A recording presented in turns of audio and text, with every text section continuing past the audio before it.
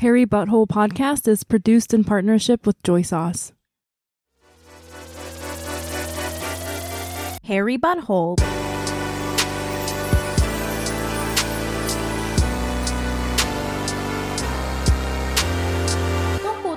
Welcome to the Harry Butthole Podcast. This is a podcast based on the Korean saying, if you laugh while crying, hair grows out of your butthole. I'm your host, Youngmi and Mic. Each episode, I have a guest on to share a sad story, and then we try to laugh about it and make hair grow out of our butthole.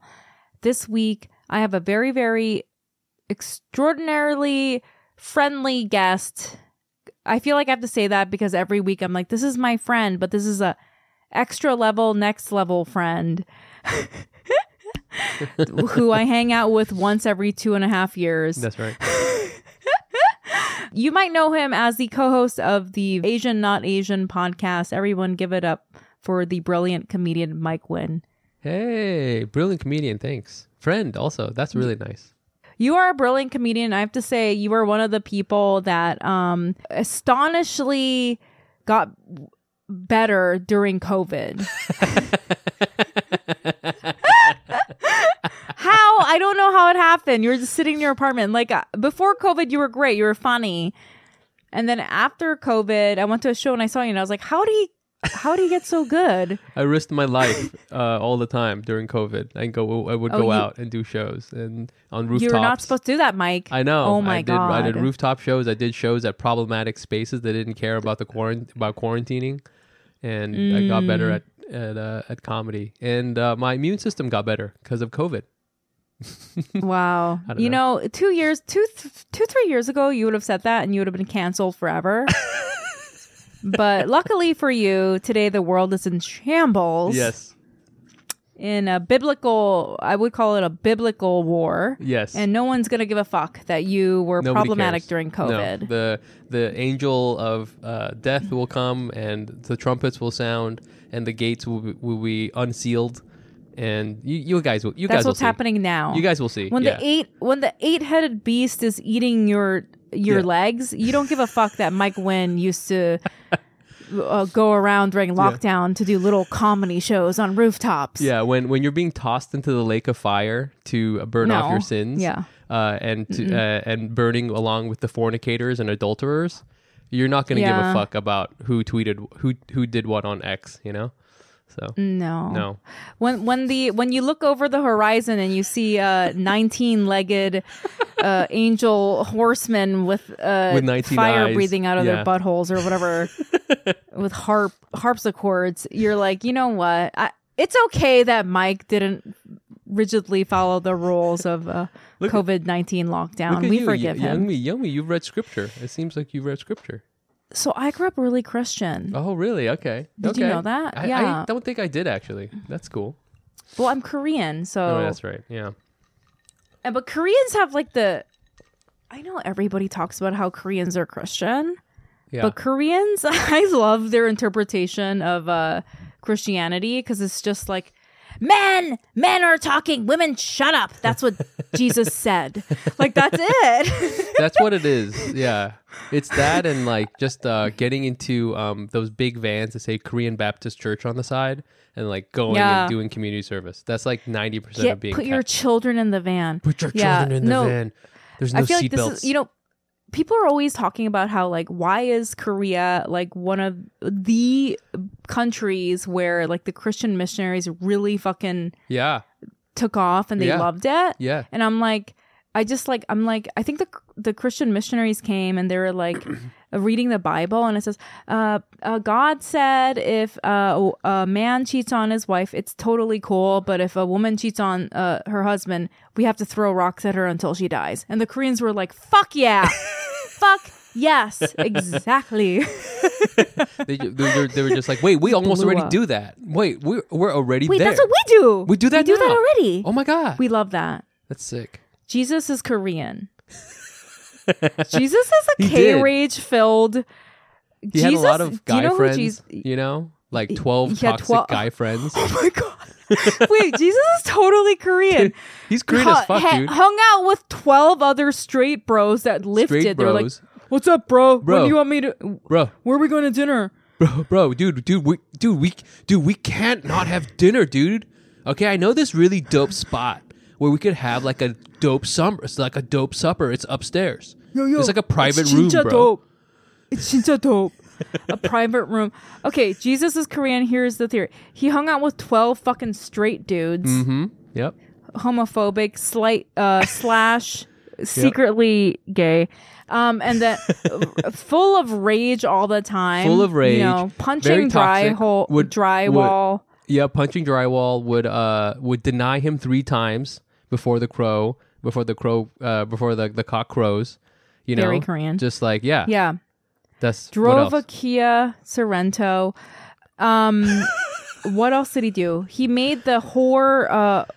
He washed. What did he do with the prostitute's feet? That sounds Korean to me. I don't know. He's the Korean day spa going. Dude, he's like special discount for whores. Yeah.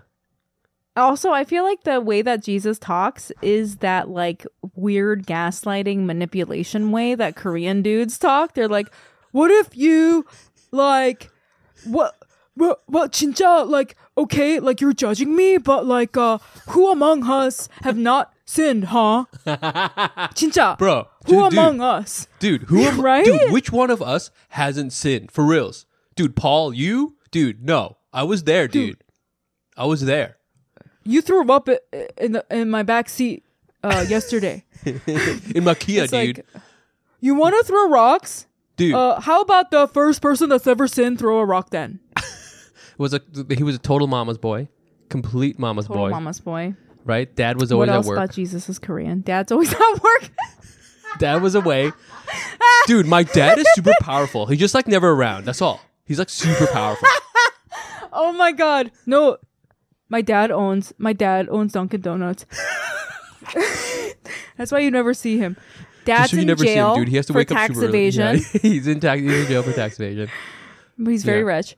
Right. That's why. Also, that's why the wear Romans sandals when it's all the time. Maybe even when it's not appropriate. Not appropriate. Wearing sandals in January. Always, or just going out, doing a run to Safeway and wearing sandals with basketball shorts. Oh my God. Also, his disciples are Korean because Judas fucking betrayed his ass. That's a fucking Korean best friend if I've ever heard one. Best friend bitch.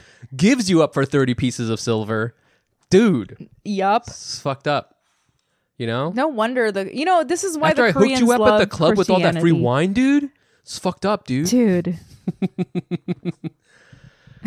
Korean is we cracked the case, guys. He also feels like the need to feed everybody. Like when he did the fishes thing, like nobody asked you to provide food for 3,000 people. Is it those? Why do you feel the need to make 3,000 kimbaps? Is it like the fish that like they serve at BCD Tofu? Where it's like that little fried fish. That's like It's like, that's dude, no, don't worry, dude. Jesus served. Panchan for everyone, bro. Exactly. Everybody gets panchan. Dude, oh my God, we have to yeah, this is totally. We did what it. is a yeah, we did it. We cracked the code. This is why Koreans love Christianity. Yeah. It's not because the rampant misogyny. It's the because Jesus was Korean. I'm sorry. He's like, dude, this Korean guy, I don't know this how guy, dude. he ended up in Jerusalem. Who knows? The first Korean ever to show up. Yeah. Oh my God, that's so funny. His dad's too important to show up. He's running like Samsung. My dad runs Samsung. Yeah, so my dad can't be at my soccer game because he's a billionaire. But my mom's right here. That's so funny. My mom's here, dude. My mom's here. That's so funny. The lots of traumatic stuff happening in that area of the world. Absolutely. Which we should definitely not touch on. Not at all. Not at all. Wait, can I ask you though? Like I'm semi joking, but like, as a comedian and somebody that's like does a podcast, has obviously a social media presence. What has it been like for you during this time? Because I know that news has been rough for obviously the last 5 solid years, but this feels a little different. So like, what has that been like for you? I feel like, I haven't made any content around it which I mean, even now that I just said it out loud sounds incredibly stupid. So I will continue not doing that. I think the crazy thing is just more that like I'll log on and then like you know, see different comedians or different people I know like take different stances, and like I'm not even going to say what's a right stance or wrong stance, but they'll just take the stance and like it'll just be a war zone. That's a bad word, but like, you know, like a crazy place in their comments, in the comment section. Yeah. And it's just like, now it's just like, I've never seen, you know, the comedy scene like have like intergenerational beef like this. Do you know what I'm saying? Like, we all know people on, well, I guess you could say both sides, right? People saying one thing or another. And you just don't know what to do. It seems so fraught that you're just like, I don't even know what to say. So that's like I would say it feels like, you know, but in other things, no matter what was happening, at the bottom of it all, we're all comedians and we're all like trying to make the world a little funnier. Yeah. But this is like not that. This is like undone all the things we were trying to do. And I don't know what the pathway out of it is, because everyone, the feeling of it is just so intense. Like, I mean, this conflict has been going on, I guess, more recent, like the recent version of this conflict has been going on for decades and decades. But like the way that the world is post-pandemic, it seems more terminal than ever. You know what I'm saying? Where like, you know, it's not just like, I disagree with you. Like, all these groups were around where I went to college when I was, 20 years ago, and the stuff they were saying is stuff they're saying now. And back then it was sort of like, okay, well, you're saying that and this other person's saying this, and it's getting heated and there's arguments, of course. But now it's like, if you say these things, if you get into these arguments, it's like one of us got to go. You know, it feels like terminal. Like, that's what I would say. You know, like our relationship is going to end, or I'm never going to talk to you again. And that's what is like the intense difference, I would say, with this round is, you know? Yeah, I also think it's like very interesting how, terminal. I feel like that's a really good word, and I'm really glad that you use that word.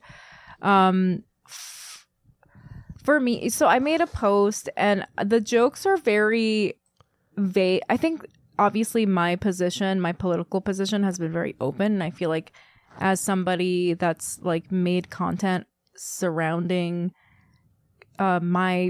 me as a person, because it's a little different than me.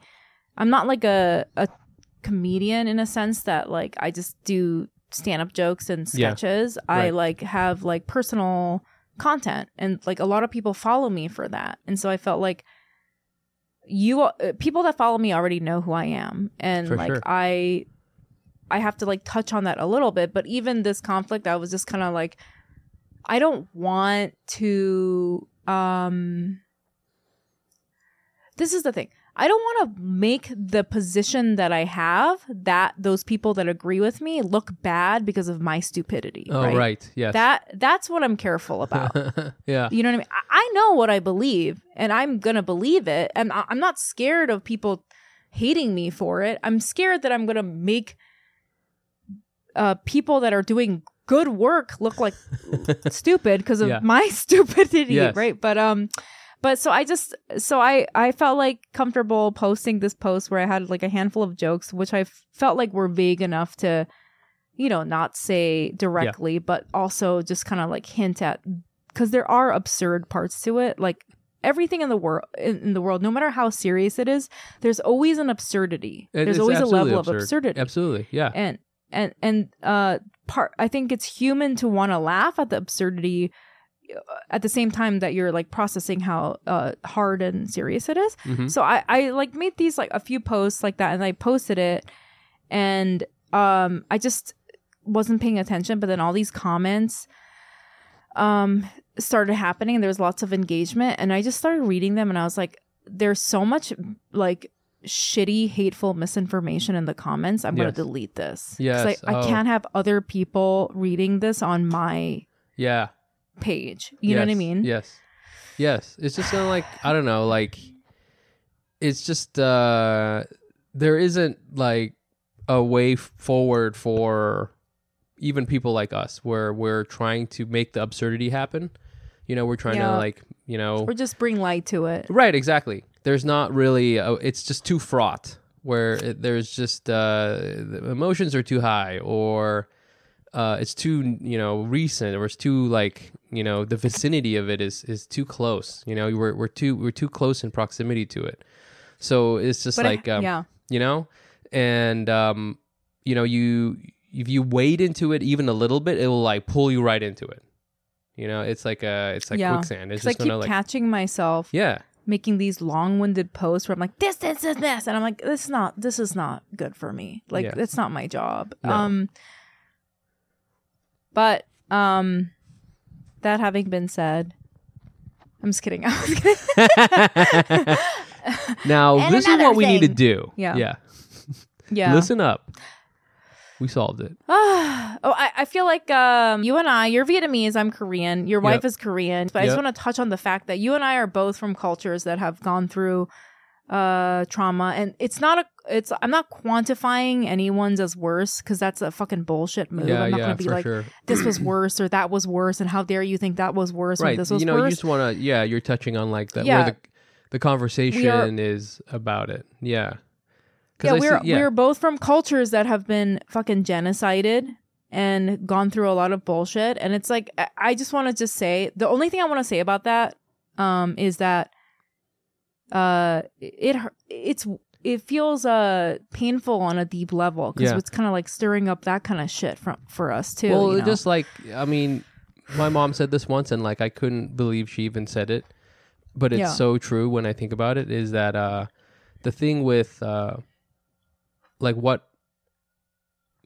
like Asian lives.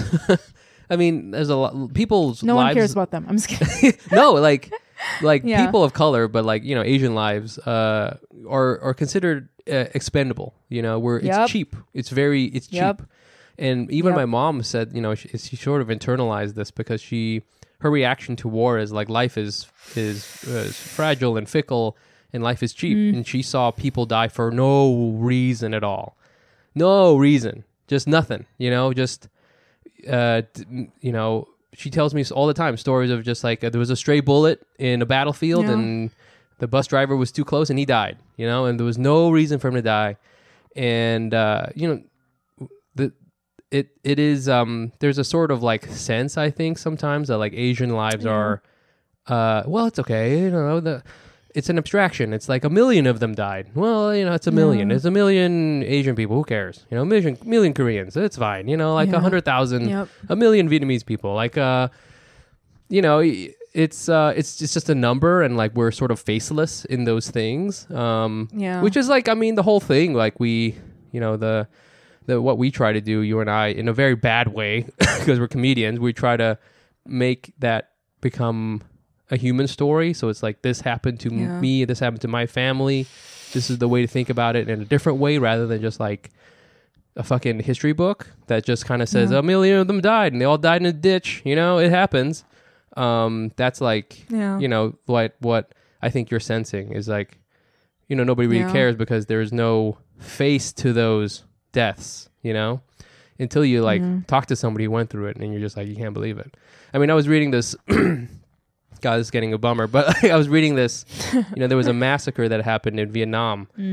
Horrible. I can't even say what it was, but there's like photos of it, and it's just like, you just can't believe it. And, you know, there was some acts of, I don't know what you would call heroism. Like there were some acts of like people trying to do the right thing, but much more acts of depravity, which went unpunished. And the people, you don't know who they are. They're dead now. They killed them. They're in a ditch. And you just think about that, and they're faceless. They don't have voices. Everything was taken from them. And you and I get to do this podcast, and our job is to like try to make those ghosts come and talk to us. So, You know, that's I think what you're feeling, because I feel that too. Yeah, that's exactly what I was trying to communicate to you. And I think it's like, it's a weird feeling because this event is so far removed from us as people. But I don't know about you, but it's like bringing up all this like feelings. And it's like, I guess it's like somewhere, you know, deep down inside, you're just like, dude, this is like literally what happened to us. And it's like just happening right now, you know? Yeah. And, you know, I was joking about Jesus being Korean, even though he was. Jesus was 100% Korean. Sure. You can't deny the facts. Shouts to Jesus, my boy. He had K-Rage. Remember when he destroyed that market in the temple? You guys are gambling up in my dad's house? How dare you? Dude, you know who my dad is? I'm gonna fuck you up. You know who my fucking dad is? I'm gonna don't do this in my house, dude. He knocked over the card table. Yeah, the card, and the that money sounds like changers. My Korean boyfriend from when I was a teenager. He's like, bro, get out of here, bro. He's like, just my spire. Jesus, my God. Yeah. Let's just keep talking about Jesus being Korean. But would have definitely worn a gold Jesus himself. just like yo, check out this piece. It's me on myself on this cross that I'm gonna die on. Giant it's fucking gold diamond cross, and people are like, what is that? Why are you wearing that around? We don't know what that is. We don't know what that is yet. He's like, dude, no. Oh, right. You don't even oh, right, yeah. Yo, I got this from Jacob the jeweler, dude. He's got a back tattoo of himself. That's sick, dude. No, but sorry, I'm just like very chaotically crying and then laughing, but like I think the reason why this is so hard, and you know, I've seen it like now, you know, touching all these people that are from indigenous cultures or cultures that were colonized before. It's like, yeah, like, you know, even like indigenous American people, they're like, we don't know what it looked like when our people got fucking genocided when the fucking white Americans took over. Yeah. But this is what it looked like, and it's like in our bones, like, and watching a video of some guy that looks like my uncle running in like what appears to be Adidas sandals, getting shot in the back of the head is like fucked up. Yeah. It's like, that's like what happened, you know? And it's like, now I have to watch it. And it's like, I think for people, it's just like watching a video of the shit that we already know about our people. It's so fucked up. And then it's like all fucked up because I like feel for the Jews. Like all my life, I was like, fucking Jewish people are like down, you know, like, cause like I was like, you know, like obviously there's so much humor about Asian people relating to Jewish people because it's like white people hate us and we make more money than them. Right. But and then it's like, and I know that, you know, all of my Jewish friends, I have like Israeli friends and they're all like, fuck the Israeli government. We always thought they were fucking weird. And it's like, and then they're getting shit on by fucking Elon Musk. You know, God. It's like, this is such a shit show. I feel bad for everybody. It's like, I relate to all sides of this except Elon Musk. You know? Yeah. So fucked up. It is. Anyway, how is baby life? I know we're, in case you're wondering why I'm so loose, we're recording at 9 p.m. because we had to wait for Mike's baby to go down. Do you not normally record I started at this drinking time? wine. Oh, you did? Okay. What time I drank some wine. What time do you usually record?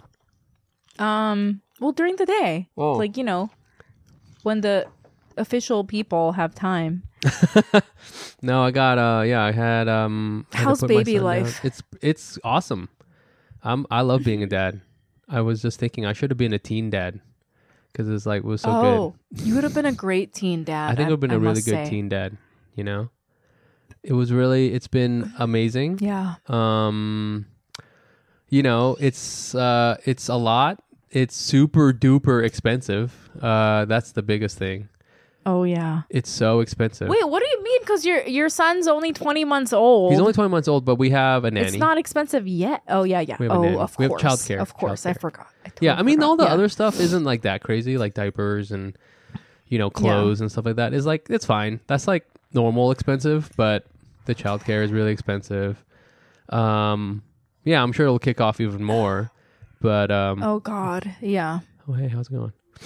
Yeah, so that's my dog's here. Hey dog. So it's been awesome. He's like to the age now where he's about 20 months old. So he's about so he's doing stuff like he knows how to lie to me. What's he lying about? It's not even lie. He just sort of like ignores like my directives because there was a short period where he could understand enough of my words and then would obey me. So I'm like, hey, let's put that toy down and let's go put your jammies on. And he would put it down and would go into his room to help, we get him ready for bed. But now he has now uncovered the concept of disobedience. And so he understands the words and he goes, I'm not going to do that. And he does something else.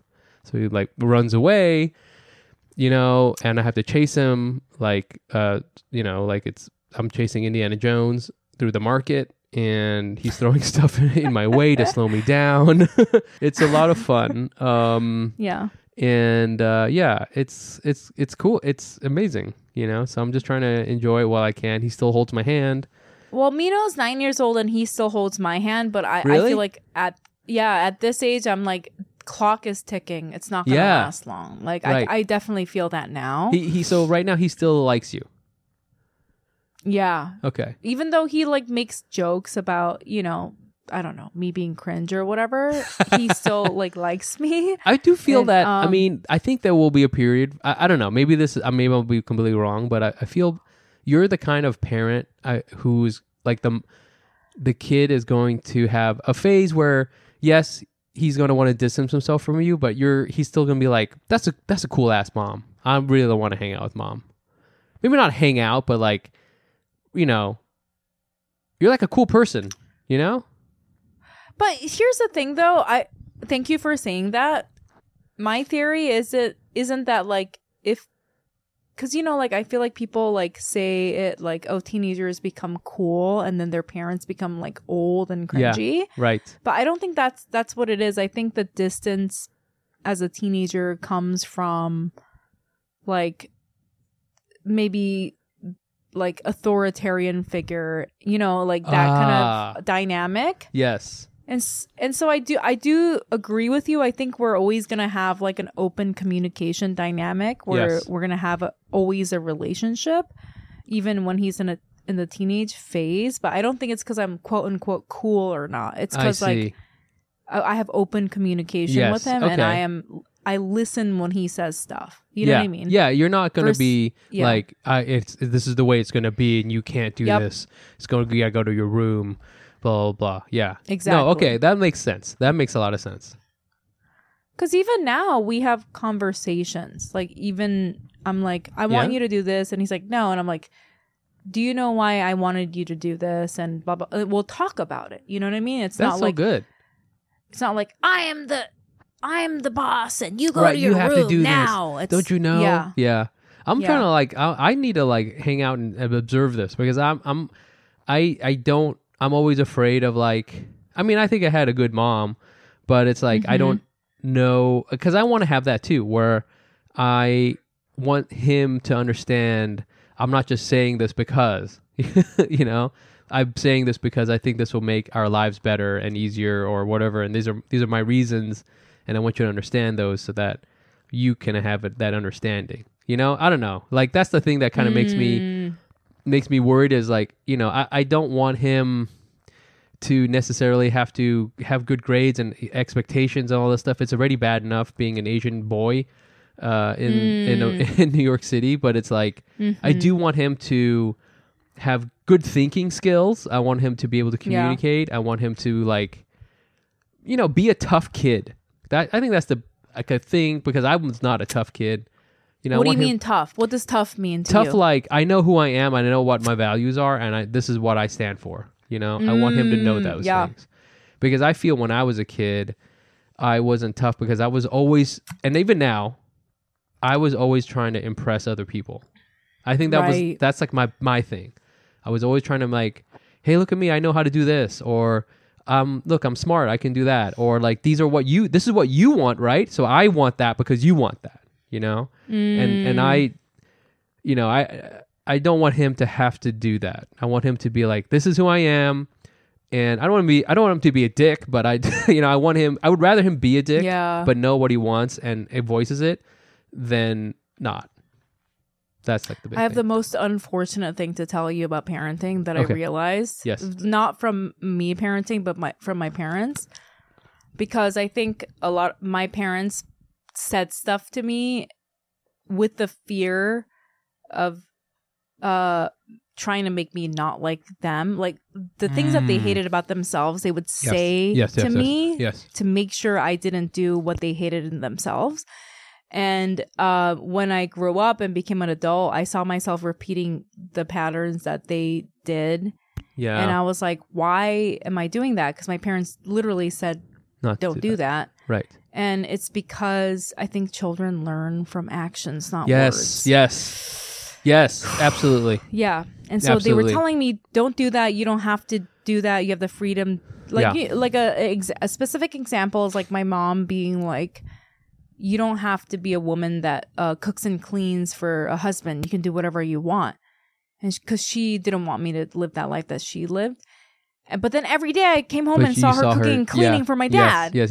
And so then I learned, I was like, oh, that's what I have to do as a woman. And it took me a very long time to break that habit. Damn, dude. You know, dude. I mean, it's not crazy. That's crazy. I mean, it makes sense, and actually, it's even harder because now you have to work on yourself. That's I thought I could just train my son like Batman and just like raise him to be like, here's how to fight ninjas. No, I have to fight the ninjas, and then he'll learn to fight ninjas after he sees me fighting ninjas. Yeah, from watching me. And that's like it's like a epiphany, right? Like what you were saying. You were saying, I don't want my son to do these things that I do that I don't like in myself. Yes. The only way to teach him not to do that is for you to work on that in yourself and not do that in front of him and do what you want him to do in front of him. That's the only way. You can't tell him. God damn. And then turn around and do those. Isn't that fucked up?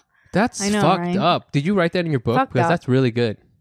I know I should. I'm thinking about writing a parenting book. You should write a parenting book, dude. That would be fucking fire. Slutty single mom's parenting book. Yes, exactly. You know, a whole chapter on like doing cocaine in the bathroom and shit like that, and then coming home and making oatmeal for your son. Perfect. You know what? After you've spent all night doing cocaine and you're at the nightclub, you go to pick him up at his dad's at 9 a.m. and you are full of energy, my friend. You could. What do you want? You have pancakes? Yeah, meal. You want to go to the park? Let's go. It's gonna be fucking awesome at the park. It's gonna be so That's fucking when cool. I do my best parenting. Actually, I'm just kidding. I don't do that. Okay, in case the FBI is listening. I do want to. I would read that book for sure. No, I did put that in my memoir. I did write about the confusion I had as somebody in my early 20s, all throughout, because, you know, like, obviously we're both older. Like, my entire 20s was me spent being like, why am I such a fucking loser? Because my parents empowered me and told me to live this enlightened way, but I ended up living this shitty life that I wasn't happy with, and I was like judging myself, like, why am I like this? And then it took me a really long time to realize, even though my parents were saying one thing, they were showing me something else, and I followed in their footsteps. Yes. It took me like my entire 20s to realize that. It's fucked up. I mean, shit. I mean, I'm just realizing that now, and I'm fucking 43 years old. I mean, I realized it just now on this podcast. So, shit, you were way ahead of me. That's amazing. No, I learned that because I had a kid. I mean, like, you know, that's what I learned. Right. But, and you know what's okay, can I just share, because I want to ask about your story, but can I just share one thing that's been so hard for me? Because this is like similar to what you just shared. I hate about myself that, like, when people are being mean to me, this is similar to what you said. Like, you know, like living in New York City, you get in confrontations a lot where people are assholes to you. Yeah. And then my response has always been like, I'm sorry. And then I go home and I'm like, why did I apologize? Because that person was being racist or mean. Right. Yes. And I was just like, I'm sorry. And then I acted like a loser. And then I would go home and feel like a loser about it. this has been very hard for me, but as your kid gets older, as Mino got older, I got into those like confrontations at playgrounds where other kids would do something fucked up to him, or other adults, because this is New York City and people are fucking crazy. Yep. And in those moments, I felt this burning, like fear. Like I felt scared. Like I have to do the right thing, and it was scary, but I forced myself to do the right thing. And I think I got over it because I had to do it for Mino instead of like before he was born. I couldn't do it for myself because I didn't respect myself enough. For sure. But now it's like there have been obviously it's like a crazy city. There have been adults that have like been cruel and weird and racist to him when he was a tiny kid. And in those moments, if it was me, I'd be like, I'm sorry, and go home. But in those moments when it was him, I'd be like, I would have to step up and be like, fuck you, you stupid bitch. And then I started doing that. And it was, and like, I wish I could tell you that it felt great and I felt brave. No, it felt scary and shitty. Yeah. Yeah, because it's not like in your nature. But now I'm great to do at that. it. Yeah, no, absolutely. I mean, I think about that, the exact same thing. Like, just this week, I was like running to the train and some person was just like rude to me. Just like, excuse me, you know, you're supposed to say excuse me, you can't be, running on stuff like that. And then like literally like the next day, I was walking down the stairs and some guy was just like, hey, fucking watch where you're going, you fucking idiot. And these people have like, I didn't get into it, but I was like, I was just like, I always think like, yo, you don't own the street, you don't I deserve to be here as much as you do. And it just like, it makes me like irrationally angry because I'm like, I don't know. This is definitely like Asians were made to feel like we have to move away for white people or whoever. Yes, or whoever. It's just like I get very annoyed about it. I'm like,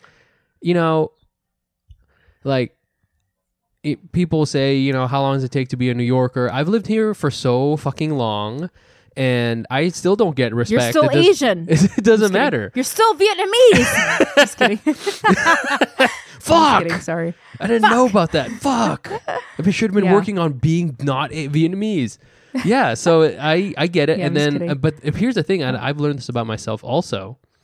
Yeah. Is that there is, I'm not good at the yelling confrontation thing either. And I think I've sort of accepted that with myself. Like, I will do whatever it takes to get home. That's all I just need to get home. And that's okay.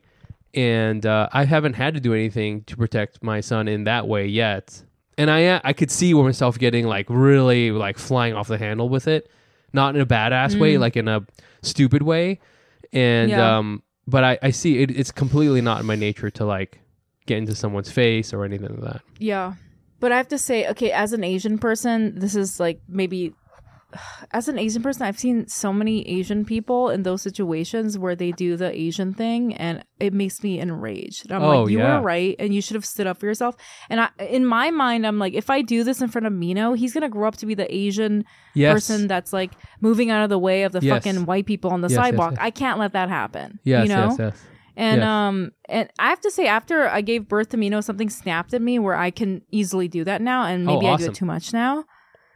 And but it's like it's not like I take that back. I don't do it too much. I only do it when it's needed. But it's needed. Like it's like one of these things. It's like I in this moment when someone's being unfair or rude to me, I have to stand up for myself because Mino has to see that that's like what we should do as Asian people. We shouldn't just like turn the other cheek and get stepped on.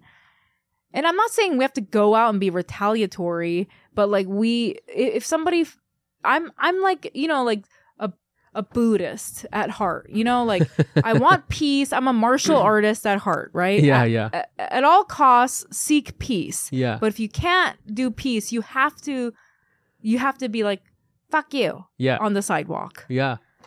I agree. And and to your point, it's like we're some people who are, you and me, are the kind of people where we think we may have gone too far, but probably it was like the least you could do to like defend yourself. You know what I'm saying? Like this wasn't even anything. You know, so and I hear also, you. And also, as stand-up comedians, it makes for a really funny story, I have to say. Oh my God, it's the best. Like I told some, yeah. And, yeah. It will happen to you, Mike, and I look forward to like seeing a text from you one day being like, I told somebody to fuck off because he was bothering my son. Fuck. Oh my God. Yeah, you can do whatever you want with me. I'm like, whatever. Okay, I'm so sorry. I'm sorry for being mean to me. My bad. No, my bad. My bad for coming over here to this country. You can't let them think that about it. Because a lot of racist people see Asian people and then they think that they can yell just at do us. Whatever. Yeah. That's what. Yeah. My thing is like, this is when I snap when I see adults yelling at Mino, which happens a lot. What the fuck? Well, because just like on the side where they're like, get out of my way or whatever, like these old crazy people, you know, in like fucking Manhattan, and I will like be like chase them, and I'll be like, fuck you, don't fucking talk to my kid. Yeah, it's amazing. I love it. Fuck I'm gonna beat up some old white person one day. It's gonna be on the news. I'm gonna see you on the news. Yeah. Okay. I was just joking. I'm not gonna actually beat up. I just scream at them, and I do say things like, don't yell at someone's kid you don't know. This is my child. You can talk to me. I've said that multiple times. It feels good. Yeah. Anyway, now that I took it to the deranged place like I always do. What is your sad story, Mike? What is a sad story that you brought for the podcast? Well, it's interesting because we were talking about parents. Yeah. And there's not a sad story. I mean, there are stories, but it's like, I guess I just wanted to, on my own podcast, we had Delia Kai, and she's a writer. I love her. Oh my God. She's amazing. She's the best. And she and I we talked about a bunch of stuff, but one of the things we talked about just briefly was like my relationship with my dad, my father. And I never realized this, but I don't really talk about him very much. I talk about my mom. I have jokes about my mom. And it's also, you know, my wife has also sort of brought this up. Oh, you never talk about your dad. And I always feel, I don't know what is there to talk about, but I was really trying to think about it more. And just like the relationship that Asian sons have with their fathers. You know, we were just joking about Jesus being Korean. But there is something too, like my dad wasn't around or doing stuff. And like my dad, it's, I sort of think like this. My dad is, we're not very close, but he did nothing wrong. He didn't do anything wrong. He did everything he was supposed to do in the sense that like he was, you know, he kind of like, you know, took care of our family. He always had a job. I was always working. He was a postal carrier, and now he's retired, but he was a postal carrier. And before that, he was like what was he? He worked at 7-Eleven as a manager, which I don't know why, but as a kid, I always thought that was really cool. I thought that was cool because he was like in charge of people. I don't know why. It's interesting, I think, because my mom and my dad are divorced, and they had a very contentious relationship when I was growing up. I don't know if your parents were like this, but my mom and my dad would fight a lot.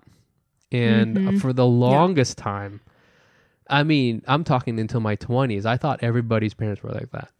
I thought everyone's parents went into like full on screaming matches at each other, like all the time. I was just like, I mean, my parents were like that. So yeah. So I thought it was normal. I kind of think everyone's parents are like that. I don't know. Is that not true? I don't know. But it was like to the point where me and my sisters, we would call it, there was a storm, you know, and we would just go upstairs as far away from them yelling as possible. So they would yell. They would usually fight in the kitchen. And we would go upstairs and hide. In the kitchen, yeah. Huh? It's always in the kitchen. It's always like as the rice is getting cold. And my sisters and I, we would go upstairs and we would like play games to like try to not hear it, like hear them yelling. And my mom has a very high voice. You'd always hear it. The worst was when they would get in a fight in the car, because they would start like getting into the thing they were talking about. It's always about money. It was like 99% about money. And my dad would say something, and then my mom would be annoyed, and my dad would say something, and then my mom would be more annoyed. And even as a kid, I'm talking about, I was like 12, 11, 10, 8. I would be like, Dad, just leave it alone. Just leave it alone. And he wouldn't leave it alone. And then it would just become, and I would be like, how fast can we get home before they start yelling at each other? And because that was the worst, because you couldn't go anywhere when they were yelling at each other in the car. And just yell at each other in the car. Getting these huge fights. And you're just stuck there. You're just a kid. You have nowhere to go. You can't escape. You're just like listening to this happen. Like you're watching your family implode. And I think that's where I became why I'm, we were talking about like we're such nice people. I'm very like, I'm a conflict avoidant person.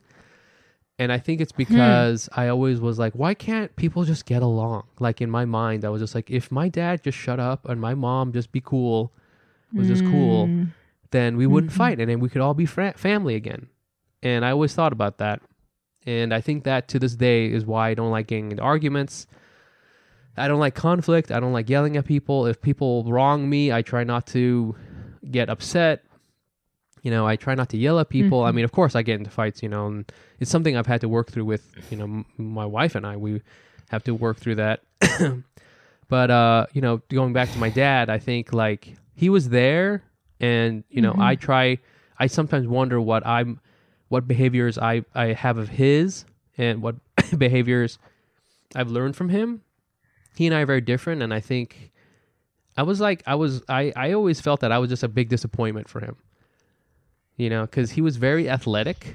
He was like a big sports guy. I was terrible at sports. He would take me to like soccer, and I was not good at soccer. I was not good at team sports. I just don't know why. Maybe I didn't get along with white kids. I don't know what it was. I was always really bad at it. I was always on the worst team. And I think my dad he never said anything about it.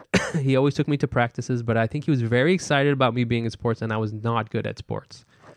And, I'm not good at math. He's really good at math. What else is there? I'm not into gambling. My dad is a big gambler. I think that's a positive. But that's a good thing. But I think sometimes, my dad would try to connect with me and I just didn't know how to connect with him. There was always, I feel like there's always been a moat between us, like he did his thing and I did my thing. And I was much more of like a mom's mama boy than anything else, just like Jesus. And so, I just think it's hard to like capture the feelings I have because I just don't have that much interaction with him. And now that I'm a father, I'm like, what can I teach my son that I learned from my dad? And I'm not really sure. My dad had a tragic life. He doesn't know when his birthday is. He grew up super poor. Classic Asian immigrant. Doesn't know when his birthday is. My mom also. Really? Do any Asian old people know when they were born? No. Because they were the 19th child of a poor farm family. Yeah. I don't even know what order my dad is in. I've never met I met one of his siblings. I met his dad. My mom once. knows she's the youngest because she's the youngest. And she was the only girl. Really? So she knows she's the last one. Because my grandma was 45 when she was born, but that's like literally the only reason. But also her, she's like, they kind of like wrote her birthday in when they had to record it. They're not really sure if that's when she was born. Yeah, same with my dad. We kind of celebrated in June. I mean, we haven't celebrated in a while, but it's like sort of like officially in June. We just picked a date. And so like, it's hard. I'm not like ever mad at my dad because I'm just like, he came out of nothing. He like did what he had to do in order for us to survive. And like his story is like so sad, and he was very smart. He like went to the equivalent of Vietnamese West Point, which like is impossible to get into. He's a very smart guy, but he like never did anything with his life as far as use his degree. I mean, I don't want to say he did nothing with his life. He did a lot with his life, but he didn't do like, he has a master's degree. He didn't like, I think that's one thing I learned from my dad is like, he was very survival. He was very like, I'm going to get a job and do whatever it takes. That's why he became a mailman in his 40s, because he was like, I need a pension, and he went and became that. And I can feel that in myself too. I'm just like, I just need to get through the day. I just need to like make money. And I think sometimes I'm like, oh, did I, do what my dad did and just like kind of pick whatever job I can get my hands on and just do whatever I had to do in order to get through it, rather than like think about what I really wanted. And, you know, I definitely picked up some of that, I think. So, yeah, it's like a complicated situation where, you know, again, it's not like other kinds of relationships with fathers where like, I hate my father, or like, I love him so much. Like, I don't really have anything. He's just sort of like there. He's like a, you know, and I don't want that with my son. And I've never really like unpacked all of that before. Okay, well, these are my thoughts. You're saying that there's not anything really there, like alluding to this like lack of a deep connection. But what I'm hearing from how you were describing your father and how you thought that you had like, you know, quote unquote, let him down. You were like, you know, he was great at sports. I was bad at sports. And he's great at math and I'm bad at math, and I've let him down. And it's the number one thing that struck me when you were saying all that was then in the process of telling me about your dad, you were telling me that he was basically not around for you and screaming at your mom all the time, right? And you just knowing you, like you are already, and I know your son's only 20-month old, but a far better, and like better is the wrong word for it, but in my eyes, a better father. Like you're already there for your son in this way where you're emotionally available, you're tapped into being a part of his life, you want to connect with him. And, you know, just like how you talked about your son. And like, I know that there's a way that people value personality traits. Like, oh, being athletic for a man is what you need, and being good at math is the best. But I'm like, what does any of that mean if you suck ass as a dad? Right. Like, you could be the worst at sports, not know what 2 + 2 is. And if you're a great loving dad, that is far, for me personally, I think that has way more value than anything else. And like, and I'm the only reason I'm saying that is I'm not trying to like pit you against your dad in this competition of who's a better man. That's not what I'm trying to do. What I'm trying to say is like, it's interesting how you feel like there was this unspoken like value point system placed on you as a human being based on your dad's idea of what is a quote unquote successful man. You know, you're good at sports, blah blah blah. Meanwhile, he's telling you all this possibly without even saying it. Somehow you picked up the message that you are less than him because you're bad at sports and you're bad at math. Meanwhile, you are just like objectively a better quote unquote man just for the fact that you have compassion and empathy and you're loving towards your child. Do you know what I mean? Yeah, absolutely. Like I guess what I'm trying to say is like, what is this point value system and who made you believe that? And if it was in fact your dad, what is he basing this on? You know, like you're not as good as me because you can't run as fast. Right. Okay. Or you didn't make enough money. And I feel like for Asian people, a lot of times, you know, a lot of Asian people our age have parents that were like came from the fucking dirt. Wait, I didn't have any shoes era. Yeah. And then they made you know, they bought a McMansion in Florida. And then they're like, why can't you do the same thing? And I sent you to and it's like, yeah, I guess you did that, but you did fucking beat the shit out of me and my mom. You know, like it's just like, who's the quote unquote better man here? You know, like, I guess that's like my question to you. Like, where do you think this like internalized value system that you just expressed comes from? Do you think your dad was communicating that with you? And do you think your dad believes that, or do you think you just believe that? Like he's like, I hear what you're saying. I think I almost want to turn it around where I don't necessarily even feel like I learned something bad from my father. I almost feel more like I wish that this is like some weird reverse immigrant thing where I'm like, I wish my dad had the chance to do what I had to do. you know? And, you know, like he didn't have the same opportunities or maybe he was taught a certain thing, you know, when he was growing up that, you know, obviously he survived a war and had to make money and stuff like that. And so he put things aside and I kind of do that too, but like I have more opportunities than him.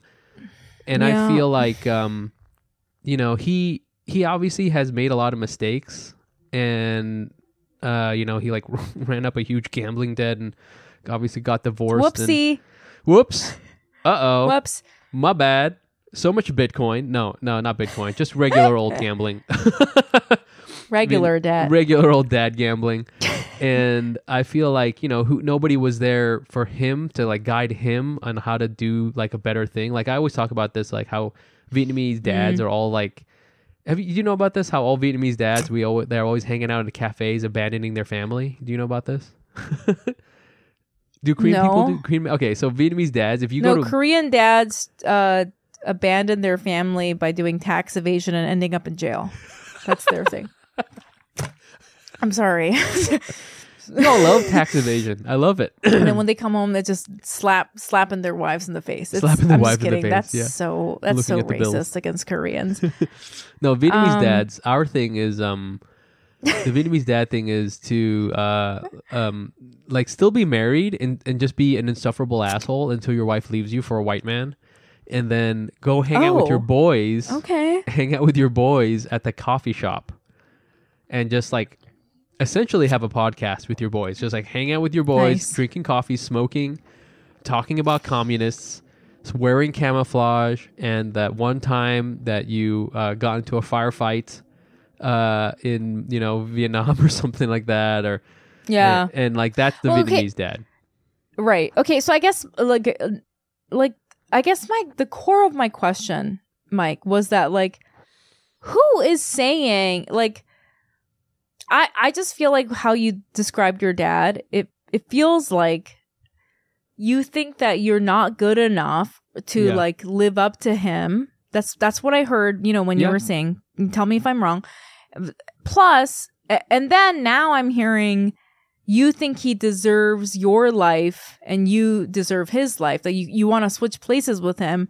It feels like, and I'm just wondering where that messaging came from. Like, and it kind of sounds like there maybe like your dad was sort of communicating with you in this silent way where you picked up on it. But where do you think that like idea comes from, that you've quote unquote failed your dad or you haven't lived up to your dad? Like, is that just internal, like from you? I don't know. I think I think some of it has to come from my mom. Some of it has to come from I think just like the way my family is. I'm talking about my extended family. I always have felt, and I've only recently figured this out, like I'm talking about in the last 6 months, that I always had to prove that I was worth something. Like I had to always prove that to friends, to family. You're going to hate what I'm about to say. You're going to hate this. Okay. This sounds like your relationship with your wife's parents. Maybe. And Korean people. Korean people are back again. Undefeated. This sounds so much like what you've told me about, you know, like your wife's parents are always like thinking that you're not good enough. Yeah. And I believe you that they're telling you that. I believe you. I don't think you're making that up. Because I know Korean people. Yeah. Yeah. I don't know what it is. I've always had this thing. I know we started with my dad, but it's like, I think it may be my mom. I think it may be, you know, again, my extended family. It's like I've always felt like I've had to prove that I'm worthwhile. I always have this like deep-seated thing. This like deep-seated, and this must come, I think, from my mom. Deep-seated thing where like the best thing you could do as an Asian man, as a Vietnamese man, is to lay your life down for your family. Like that's like we're born. I'm like born for this. I'm born to die in a war. Like that's like I can feel it in my DNA. Like I have the chromosome. It's on like it's like, you know, there's a DNA sequence that's like die for your family. That's like one of them. You know, I can feel it. It's crazy, and it's just like it's like floating around in my family genes. And like, you know, we're, you know, obviously come from a war torn country. Wow. All my family was in the military. I was like really interested in going into the military, and I think my mom realized like, oh shit, he's like serious about this, and she didn't want me to go, and I didn't go. So like, not that I would have gone anyways, but like, you know, like it's just like I can feel it, and I can and you know, kind of stepping back from that a little bit, it's like I'm not worth anything unless I sacrifice myself. You know, and maybe that's like what I saw my dad do. Like he sacrificed himself in a way, and I feel like I need to sacrifice myself in a certain way. I saying it out loud, I'm like, yo, it sounds crazy, but it feels so true. You know, like my biggest thing I could do, the best thing I could do is sacrifice myself for the good of my family. And I don't know. That's it. There it is. That's how it is. That's so fascinating. It just feels like so true. I want to make a t-shirt and put it on because I'm just like, this is true. This is how I feel. Yeah, I don't know where it came from necessarily, but it's like you know in RoboCop, you know how in RoboCop like he has those 3 prime directives where it's like, you know, protect and serve, whatever, and then like, you know, obey the corporation. Like one of my prime directives is sacrifice yourself for your family. It's like so in there. It's crazy. You know what's so nuts? This is all like coming back to like the beginning of this conversation where we were talking about like the world events, and it's just like, you know, and I was like, I want to just point out that we're from 2 cultures that have experienced something very traumatic very recently, and it's interesting that's showing up in your you know, your personality. Yeah. You know, as someone that like, you know, like both of us were like too young to have actually directly lived through it. And like, this is like what sucks about seeing shit like this happening in 2023. Cause I know like in 80 years, fucking Palestinians are going to be like dealing with this. Someone born just in goes 70 around. years. Yeah. Yeah. Like, remember last year when Shinzo Abe got fucking popped? Oh, yes. And they were trying to blame Koreans for it. And I was like, come on, bitch. It's been 80 years since you genocide. Leave us alone. Come on. You know, in that's on you now. 80 years, some Israeli politician's going to get killed. And like, it's the Palestinians. And it's like, bitch, fuck off. We haven't seen you in 80 years, bitch. Dude. It's just, leave us alone. Yeah. And then there's going to be some, Palestinian that's like, I just have this feeling that I have to die in a war to protect my family. Yes, dude. It's totally. And you're like, it's just what is, like, you know, to go back even to what my son, I don't want to have my son feel like that. You know, he doesn't have to do that, you know? So I want that to die with me. I will say though, he's his own person, and I feel like you being aware is a giant step forward in that. But what you said, you know, I think it's really interesting what you said. Like, you got to model those things. Yeah, you got to do it in yourself. You can't tell, like, because a lot of people don't like something about themselves, and they think that they can tell their kid not to do it. Don't do that. But kids don't work like that. Yeah, you gotta fix it in yourself, and then the kid will watch you not do it. And that's the only way they will learn. The only way. It's fucked up. Fuck, man. That's gonna be crazy, bro. Isn't that the worst? Yeah. That's crazy. That's what I realized. Oh, God, I hate being a parent. I gotta fucking work on myself. Fuck this shit. God damn it. Wow. Ooh, that was anyway. That was crazy. Yeah. That's some real shit. Thank you so much for sharing that story. You know why I think that was such a great story?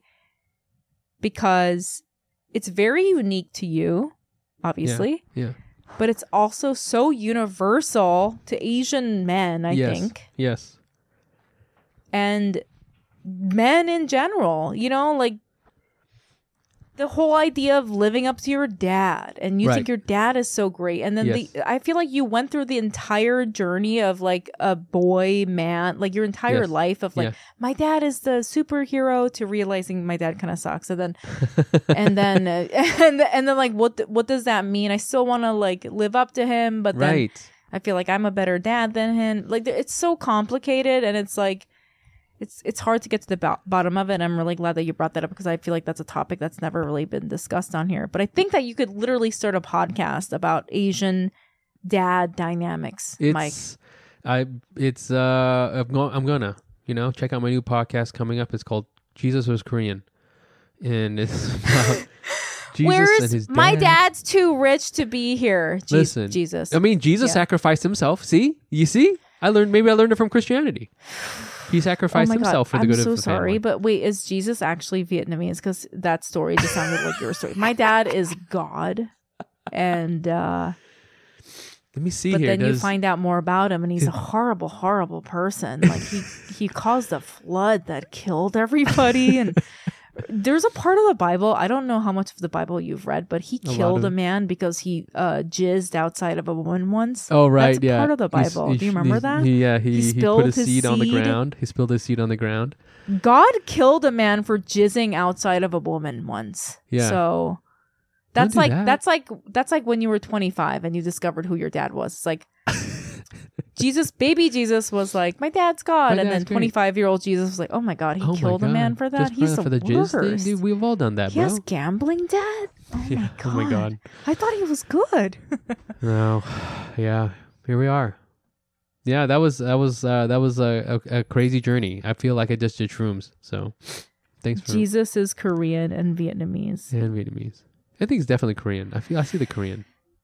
I see the Korean for sure. I do too. Yeah.